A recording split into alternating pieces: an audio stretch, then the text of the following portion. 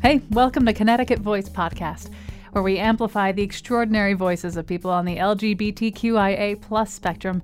I'm Kyone Wolf. I've been a Connecticut resident all my life, and I'm a homeowner in Hartford. I host a storytelling show at the Mark Twain House, an advice show at CT Improv's Underground Comedy Theater. I play the trash can in the Hartford Hot Several Brass Band. I'm the founder and chairwoman of Pedal to the Metal, a yearly pre-Eversource Hartford Marathon charity bike ride. I'm a certified judge with the International Chili Society, and I'm a 38-year-old cis female queer woman who's been out of the closet since 1996. Now, back in those days, I was a teenager, and coming out meant putting rainbow flags and stickers everywhere. My freedom rings were attached to me like wedding rings. I shaved my head. I rocked some Doc Martens. I learned to play the guitar and sang original songs and Ani DiFranco covers, naturally, about the frustration and the joys of all this love I was navigating. I saw absolutely everything through the lens of my sexuality, especially after keeping it secret for so long. But as I got older, I felt kind of frustrated. Like I didn't want my sexuality to be my defining feature. I didn't want to be Kyone the lesbian. I wanted to be Kyone the nice person who also happens to be a lesbian. And did lesbian even totally perfectly match what I felt? I put away the freedom rings and archived those old songs I sang and traded the Doc Martens for... That's not true. The Doc Martens are awesome, so I kept those. But in the last couple of years, I've started wrapping my head around the importance, the urgent necessity of being out, of talking about it, of listening to what other people have been through and are still going through. That's how things change, right? Our country's come a long way. I never in a million years thought I'd be able to get married. And here I am in 2019 engaged. But it hasn't come a long way everywhere or in every way. I present as an ambiguously sexually oriented white cis female, which means I have a lot less to fear than anyone who doesn't fit into a box that makes powerful people feel safe. We only make progress if we who can be out are out, and if we talk about it, if we ask really hard questions, and if we listen. This podcast is possible because the good folks at Seasons Magazine realized that they had a pretty big platform that they could create with and for folks on the LGBTQIA+ spectrum. They started Connecticut Voice Magazine. They hired people on the spectrum to work on it and advise on it, and they asked me to launch this Connecticut Voice podcast. Clearly, they have fantastic taste, and so do you. So thanks for being here. I hope you find little gems in these episodes that make you think, that you talk about over dinner, that make you want to engage with the world a little differently. I hope you share this with your friends and with people who may need to be shown a bigger picture of the world beyond rainbow flags. Now, on this podcast, you're definitely going to hear from people talking about life on this spectrum, what they've struggled with and what they've achieved and what they're looking forward to. But along the lines of what I was saying before, your sexuality really isn't every little thing about you. So you're going to hear from people who wrote a book, who made a movie, who work at an arts organization, who expanded their law firm, who also happen to be on this spectrum. So you'll get a little bit of everything. On that note, let's do this. Episode 1. Now we're going to finish this inaugural episode with a short chat with Martin Geitst, the president and CEO of Simsbury Bank, about diversity in the workplace. But I want to get started with my conversation with Catherine Tierney. She's the medical director of Middlesex Health's transgender medicine program in Middletown, Connecticut. Now, I had like 1,000 questions for her, but this podcast can only be so long. So here are some of my favorite parts from our conversation from October of 2018. And I started off by asking her how she describes what she does. So anytime anybody asks me sort of what I do or what we do as a health system, is that first and foremost, we're cheerleaders. I see patients, but it's their life that needs to be either changed or helped or treated in some way. And so my role is really to help people sort of see what their options are health-wise, make sure that they understand what the risks are, and then they have to make those decisions for themselves. So it's my job to help them gain confidence and to understand their medical treatment, and then to make the choices that will be best for them, and then to reassess, come back, make another decision if we need to, and continue in that vein. The second thing that I and our health system do is that we're clinical experts. We're meant to know as much as there is to know about transgender health because we don't have a ton of research, we don't have a ton of guidelines. We're working a lot on the clinical information and the experience that we've had over these years to make good decisions as much evidence-based decision making as we can do, but also to take what we know and extrapolate that out to help people in the way that we can. How do people find out that you exist? How do they know to come to you? And where do they begin? And then where do they typically go? So, as a health system, there are lots of ways to come in to the system itself. So some people might present in the emergency room or in primary care or to the surgeons, or they might present to me first and then start using those other services as well. And honestly, the biggest thing is word of mouth. I've been doing this care for almost 15 years now in Connecticut, so it's a small state. Everybody knows everybody. And really the use of Facebook and the internet has really increased the amount that trans people are able to communicate safely, because 10 or 15 years ago, that really wasn't possible. People couldn't meet other trans people or find providers they knew were safe because there was no way to guarantee that you weren't going to be abused or hurt or physically assaulted when you met that person. So word of mouth is the biggest piece. The second is therapists in Connecticut who specialize in gender, because if somebody's going through this, they frequently show up with a therapist to figure out why they're so uncomfortable and what they can do about it. And so in Connecticut, we're very lucky to have many, many therapists who specialize in gender identity issues. And when they feel like the person feels like they're at a point where hormone therapy makes sense, the therapist will send them to me as a referral to start the process of talking about the hormonal piece of that. The process of gender transition is so multifactorial, from the cultural and the family and the medical and the surgical and the psychosocial. There's so much that goes into that there's not just one part of it. I end up being, the lightning rod for a lot of it because it's the first medical piece and that's the part that gets them sort of into that medical system. But there's so much more that goes on with that, which is why I'm lucky to be at a hospital and a health system that can do all of those pieces of that care, so that we are making sure that we're taking care of the whole person and not just handing them hormones and saying good luck. We're giving them the support, we're giving them the psych care, we're giving the emergency care, we're doing surgery, we're making sure that they're treated fairly when they come in the hospital, so that we make sure that we're taking care of the whole person and their family. It's clear that there's a lot of different ways that people get from point A to B to C, et cetera. How do you know when you're done with a patient? Are you ever done with a patient? So I don't think there's any such thing as a complete transition. A lot of people ask me, what's a complete transition, or have they completed their transition? And I sort of see the world in a more circular way than that. And part of it is that if all of us are gender nonconforming, then even a trans person could be gender nonconforming, right? You could present as male 100% of the time, wear a dress on Saturday night, and now you're gender nonconforming.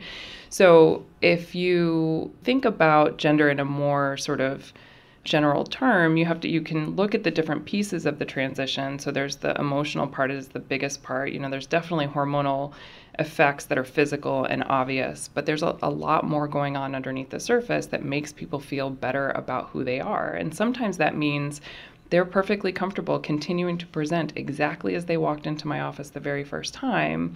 They just have a little bit of hormone on board to make them feel like themselves. And I think that idea of being comfortable in your own skin is really, really important, because this idea that there has to be, if you're going to be a trans guy, that you have to have a beard and be 6'2" is sort of going back to that original, two boxes of male and female that we're trying to get away from in the first place. And so that idea that there's a point A to point B is sort of not, I try to get that out of the vernacular. And it's almost more challenging with people who are transitioning than it is with non-transitioning people, because when you're transitioning, there's often this sense that you have to get to a certain point in order to be accepted as the other gender.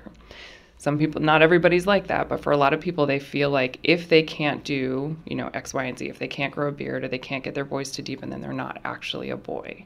And so it's hard for all of my patients, regardless of what diagnosis I'm seeing them for, to get them comfortable in their skin, because I think that's what we struggle with in our humanity, is just being comfortable as who we are and not necessarily as how other people expect us to be. So I'm frequently not done with patients for a long time, partly because the first year is a lot of hormone titration. The second year is discussing surgery a lot of times, not for everybody, but for a lot of people, surgeries become an option. There's multiple surgeries that are open to people. So that becomes, now we have to navigate that part of it. And then part of it is that I truly believe that most of these patients should go back to primary care for ongoing management, because after a while, it's not really specialty anymore, right? My job as a specialist is to do the hardest of the cases, the people that aren't straightforward. And in our current healthcare situation, everyone who's trans is more complicated than primary care can handle because there's not enough education in nursing and medical schools. So eventually I would, 20 years from now or at the end of my career, I fully expect that the hardest cases or the most complicated cases will be mine long term, but the less complicated cases will transition with hormones, get stable, and then go back to primary care. So part of my work is to try and educate other providers so that they can do the work as well, because it's straightforward. It's what we do with non-transgender patients. It's all the same medications. We don't have any special medications for transgender patients. They're the ones we know and know what to do with. We're just using them for a different reason. Considering the Trump administration and its views on the trans community, are you worried? How much power do you think this administration may have over the work you're doing on a one-to-one basis?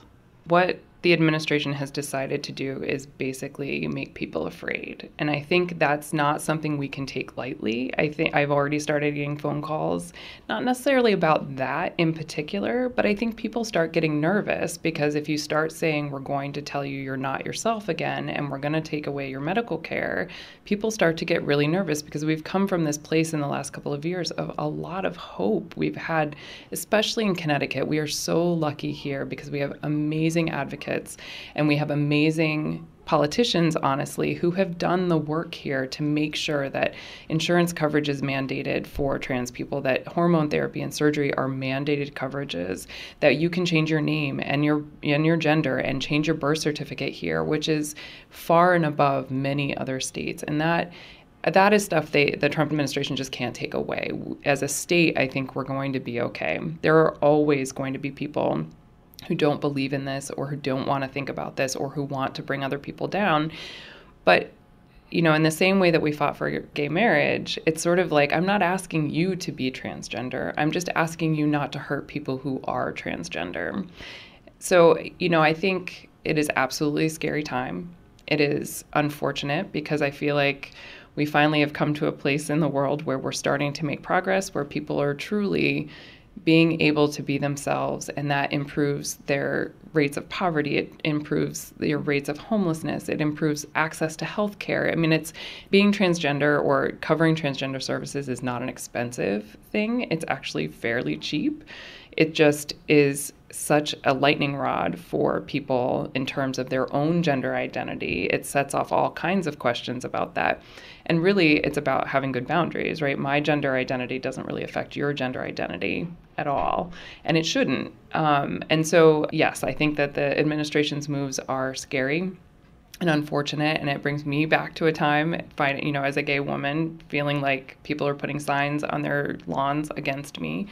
But if nothing else, it's a time to galvanize us and motivate us and get us all together so that we're all still moving in the same direction. But I really do think as a state, Connecticut is far and above where other places are, and we are at least starting ahead in the race. And even if they try to put weights on our ankles while we're running, we're still going to try to run. You were talking about how we're doing as a state. Are there any other states that are killing it like we are or doing even better than we are?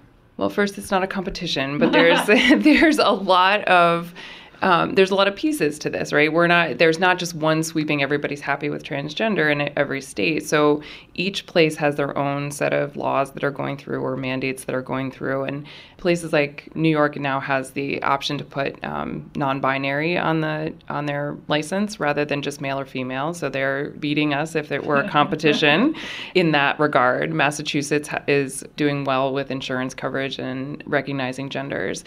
Places like Virginia, not so much. There are some battleground states where especially trans youth are really fighting for their lives. So when you ask about the Trump administration, it's really about how do we allow human beings to define themselves. And of course, we go to bathrooms, right? I'm not sure why bathrooms have to be the place where we're going to fight this war, but it is. And in Virginia, a couple of weeks ago, a middle school was doing a lockdown drill. Now, lockdown drills are common now. My 9 and 11-year-old know exactly what to do in a lockdown drill. And in this particular school, what needs to happen is each person goes into their respective locker room. So all the boys go into the boy locker room and the girls go into the girls locker room. And there was a trans kid in it, and that person was denied access to both bathrooms. So that's the kind of thing that we really need to think about when we're talking about how states are doing or how we're protecting children. At the end of the day, regardless of what genitalia we have and what we call ourselves and how we dress and what we do with our hair, we are still human beings and we can't be left out of the locker room.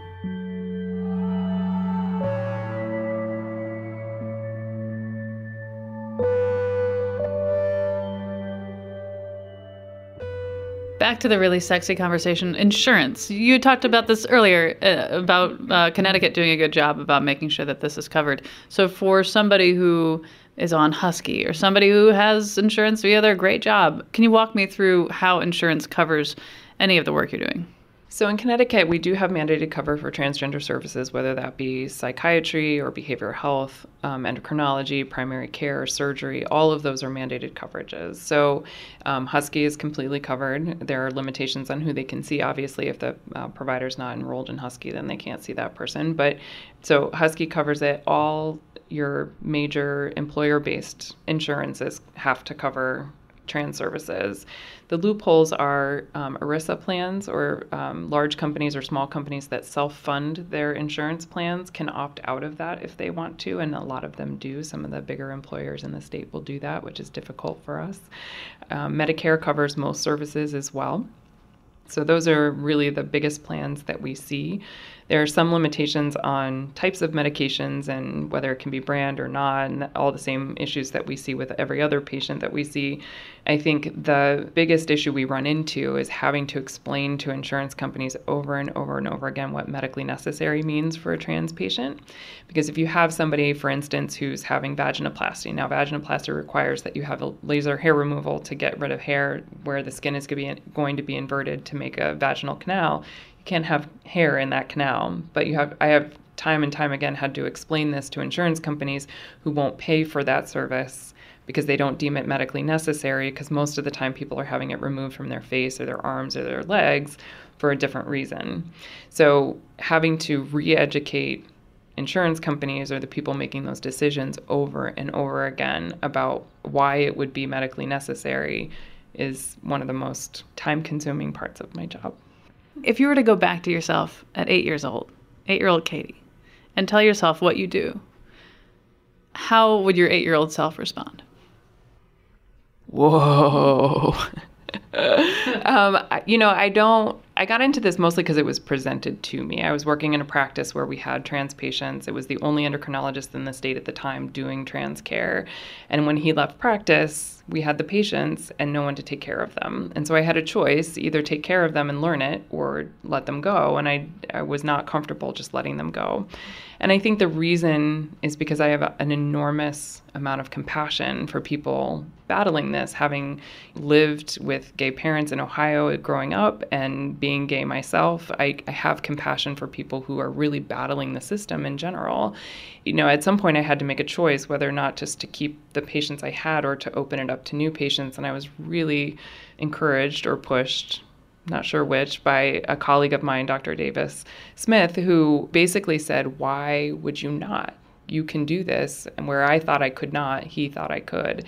Part of the issue is that there's just not a ton of resources. There was no mentor for me to have. There was no, everything I was going to learn on my own. And so I made the leap, and it has honestly been the greatest thing I have ever decided to do. It is really, when you do healthcare, you bring a piece of your soul into every room. There's nothing they can pay me for that. They can't, there's nothing I can do except choose to do that.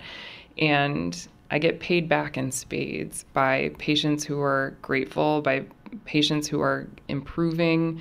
I get to see people become themselves, and that is a place in life that I would have never expected to be over and over and over again. And I'm so grateful that I get to see that, because there's not a lot to pay providers back for the healthcare that we provide when we bring our heart into the room. And so being able to be re-energized by that and seeing patients do well, that to me is incredible. So I don't think I think my 8-year-old self would be totally proud of what I do, having grown up the way that I grew up. If you were at a restaurant and you happened to speak to somebody or meet somebody who was trans and they were struggling with what to do next, they had a lot of fear of the expense, fear of the psychological aspect of these huge changes, fear of what these hormones might do or the surgery might feel or what their family and friends might say, what would you say to them to encourage them if you thought encouragement was the way to go?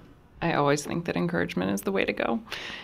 I think ultimately it's about finding them the right person to talk to in the right situation. If surgery is the issue, I need to have them, find somebody who's been through the surgery, or talk to a surgeon themselves, or try to find the thing that is the most fear-provoking for them and figure out how to move them forward. And that might not necessarily mean accessing services for transgender care. That might mean they don't need services for trans care.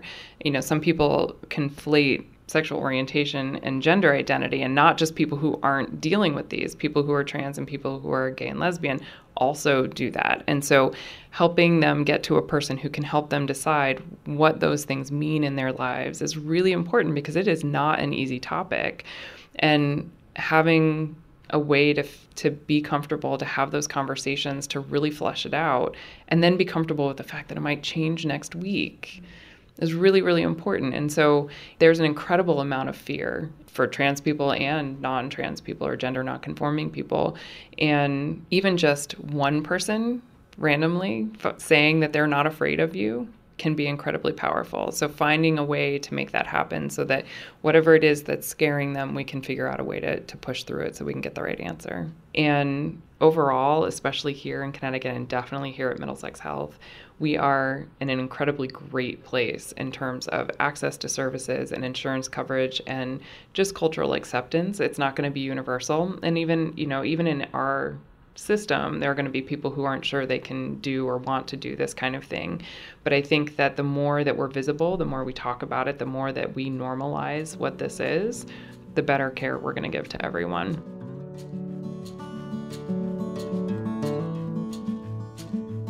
One of the parts of that interview that really stuck with me is when she says that we're all gender non-conforming. Even cis men in tuxedos and cis women in ball gowns are gender non-conforming according to other cultures. So the next time your misinformed friend or family member rolls their eyes about there being a spectrum of gender, you can remind them that they too are floating along on that spectrum right along with you, whether they know it or not. Cool. Thanks to Catherine Tierney, Medical Director of Middlesex Health's Transgender Medicine Program in Middletown, Connecticut. You can find more information on her great work at middlesexhealth.org. Next up, you might not think a bank would really care about the diversity of their employees, but Martin Geitz thinks otherwise. Since 2004, he's been the president and CEO of Simsbury Bank, where he's made it a priority to include and celebrate the great work of the LGBTQIA+ community. I started off by asking him how his business invests in their success. We are open for business for everyone. We are welcoming of everyone because that is the world that we live in, and we want to be part of that world as specifically and broadly as we can. In 2019, we have still a lot of challenges to overcome, but we also have made a lot of progress, especially in this part of the world. Yes. Right? How much of a role do you think institutions like banks have in moving the needle towards greater opportunities for a more diverse workforce? And how much do you think it's a response or a reaction to an evolving society? I think they play a very important role in moving things forward, because when you have hundreds and thousands of companies that are embracing a point of view on inclusiveness, that creates a change that supports changes that are going on in society. So to the second part of your question, I think the corporate community is following societal trends, and along the way, embracing by the corporate community of inclusiveness helps advance the discussions in the broader society, and at some points, the discussion in broader society influences what the corporate community is going to do. So I think it's kind of a symbiotic change, but I think it's very important to create lasting change in the society. If the workplace is not supporting the individual's total self, then it's a less happy world. That's a great point. So you want to appeal, of course, to your customers, but if your employees don't feel fulfilled, they won't stay for long. That's exactly right. And it's a talent challenge. And Simsbury Bank is, for the last 6 years, been recognized as a, quote, top workplace. And I think one of the factors is that I'd like to think that the vast majority of our employees feel like this is a place where they can achieve their career potential and are treated with respect. And so it's a great place to work. That's important for attracting and retaining employees. It's also important for the way we interact with our customers. If we don't have happy employees, customers know that, right? I mean, 100%. Right. I pay attention to how the employees seem. And I know that's not always fair because we all have bad days. I worked retail, I know. But being able to read the employee tells me a lot, frankly, overall about the company they're working for. It's absolutely true. And so one of the important ingredients for us to be successful in the long run is exactly what we're talking about. We need to have employees who are motivated and feel good about coming to work today, want to come to work every day, because that then is shared with the customers, and the customers will experience that and say, oh, I want to do business with that bank, and hopefully they'll tell their friends, go to Simsbury Bank, and you will be have a great experience. Right on. Thank you so much. Thank you very much for the opportunity. Thanks to Martin Geitst of Simsbury Bank and to Catherine Tierney from Middlesex Health. And thanks to you for listening to the first Connecticut Voice podcast. If you like the show and you want us to grow, please share this episode on your social medias and leave us a review. That really helps.